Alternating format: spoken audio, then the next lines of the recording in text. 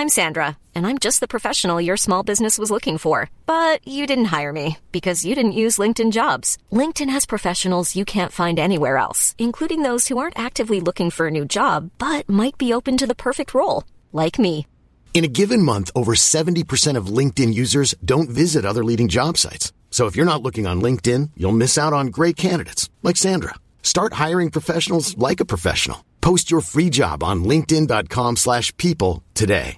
Everyone knows therapy is great for solving problems, but getting therapy has its own problems too, like finding the right therapist, fitting into their schedule, and of course, the cost. Well, BetterHelp can solve those problems. It's totally online and built around your schedule. It's surprisingly affordable too. Connect with a credentialed therapist by phone, video, or online chat, all from the comfort of your home. Visit BetterHelp.com to learn more and save 10% on your first month. That's BetterHelp, H-E-L-P. Have you heard people talking about a new chip called RISC-V? Well, guess what? It's not a chip. It's more similar to ARM. We have an episode of Know a Little More about ARM. ARM is the plucky alternative to Intel and AMD. Rough and raw and faster. That's because Intel and AMD make chips based on the x86 instruction set architecture, or ISA. x86 is what is known as a complete instruction set computer, or CISC. But ARM is faster. It's more power efficient because it uses a reduced instruction set computer, or RISC, R-I-S-C. But there's always a smaller, more agile, and younger fish about to eat your lunch. And for ARM, that smaller, younger fish is called RISC-V.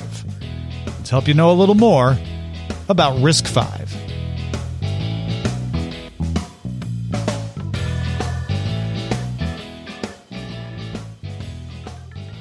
First, let's back up and get a little background on RISC itself. As I mentioned, RISC stands for Reduced Instruction Set Computing.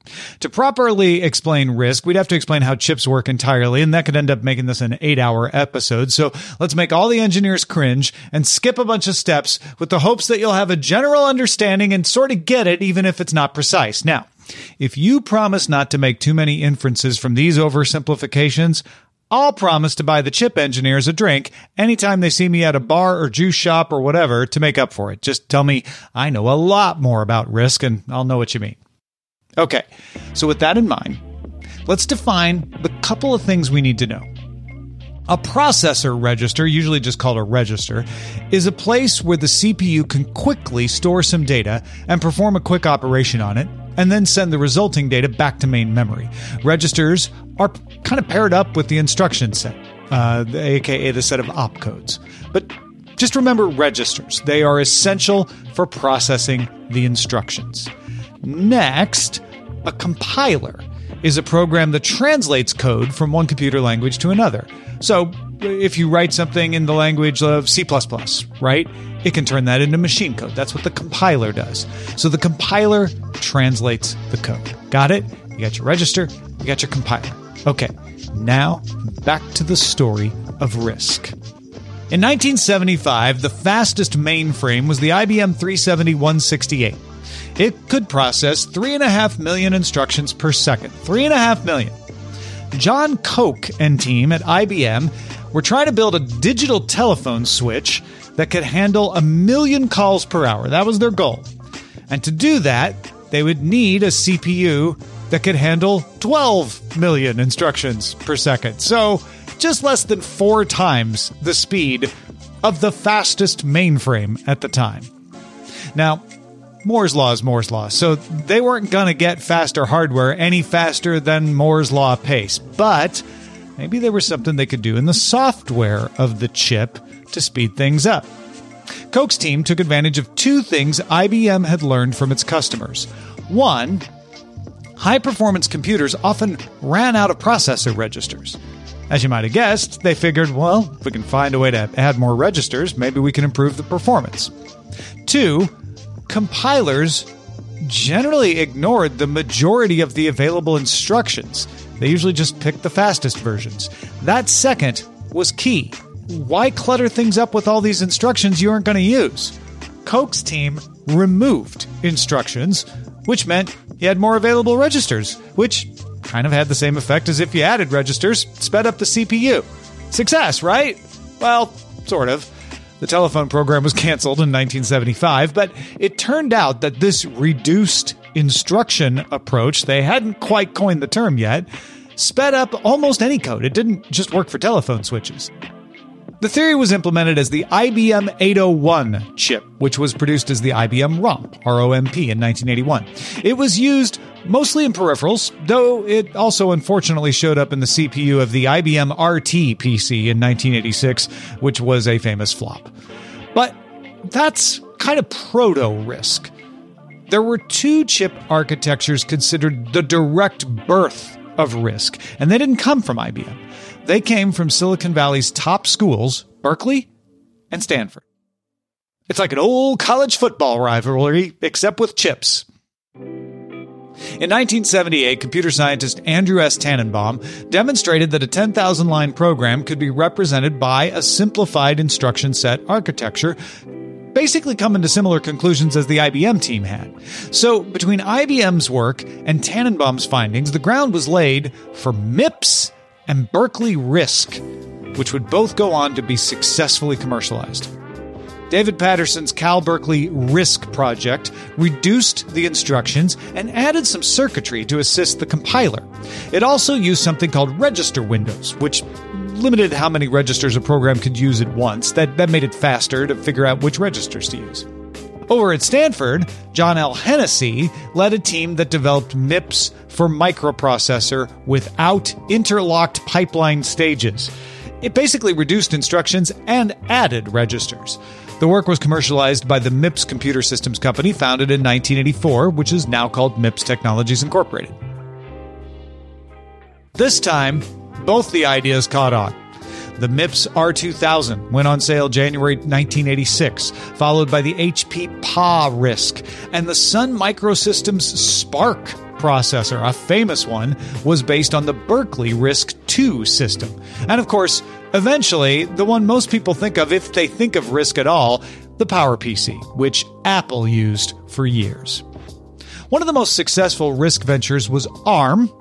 ARM built its business on selling a license to its instruction set without making the chips itself. ARM makes its money by licensing, as does MIPS. Now, whenever you have a company making money licensing software, you're going to have a group trying to make an open source alternative. For every Windows, there is a Linux. And along the way, several efforts have been made to offer open source instruction sets that you don't need to pay a royalty to use. In fact, ARM's first two versions had a public domain instruction set. Those are still supported by the GNU Compiler Collection, aka the GCC. There's OpenRISC, which has GCC and Linux support, but it just doesn't have many commercial implementations. So it wasn't particularly unusual that Cal Berkeley's Krista Asanovich decided to spend the summer of 2010 satisfying his research requirement for an open source computer system. But it was significant that he got David Patterson, remember him, the Berkeley RISC innovator himself, to help him with his summer project. Since Patterson considered it the fifth time he had helped make a RISC architecture, they called the project RISC-V, with a V, Roman numeral 5, even though RISC-V actually bears no direct relationship to the other four attempts. They sourced the documents and designs under the BSD licenses, put it out there. There was enough interest in RISC-V that in 2011 they published the instruction set architecture and later placed that under a Creative Commons license.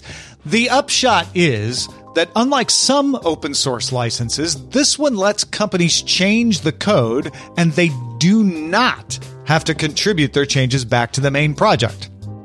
It's considered an incentive for a company to try something out. They'll get to keep all the benefits. They can make their versions proprietary derivative works if they want. It's because of this possibility that the RISC Foundation considers RISC-V a royalty-free open standard, not really open source.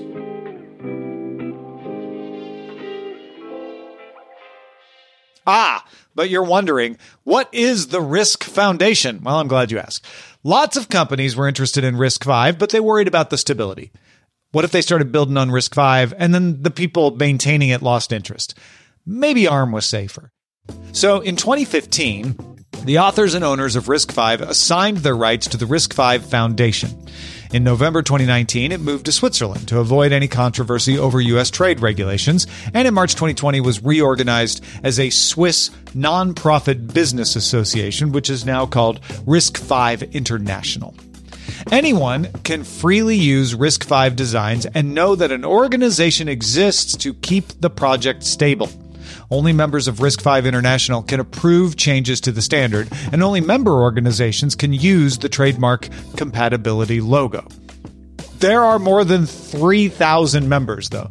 They include Intel, Qualcomm, AMD Xilinx, Arduino, NVIDIA, NXP, Huawei, Meta, Google, Alibaba, Seagate, Tencent, Samsung, Siemens, Sony. Actually, you know what? It's probably faster to just note that Apple and Microsoft are not members. Pretty much everybody else you're going to think of is.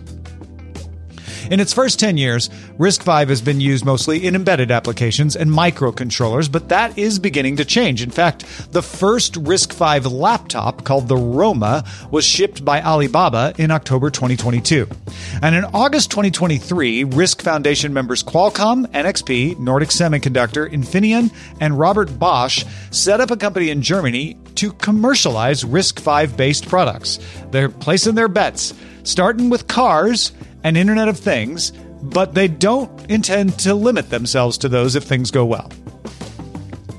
While most companies who want a RISC architecture will probably continue to rely on ARM, those who want the freedom to change the architecture, which ARM's licenses generally don't allow, may try RISC-V.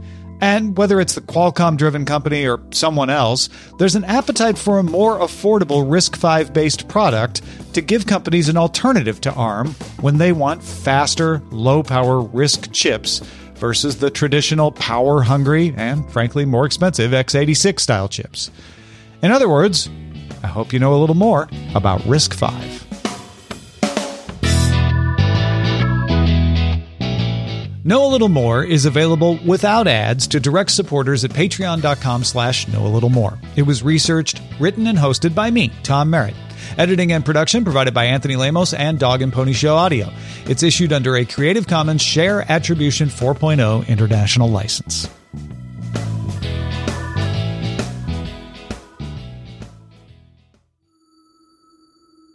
Dog and Pony Show Audio.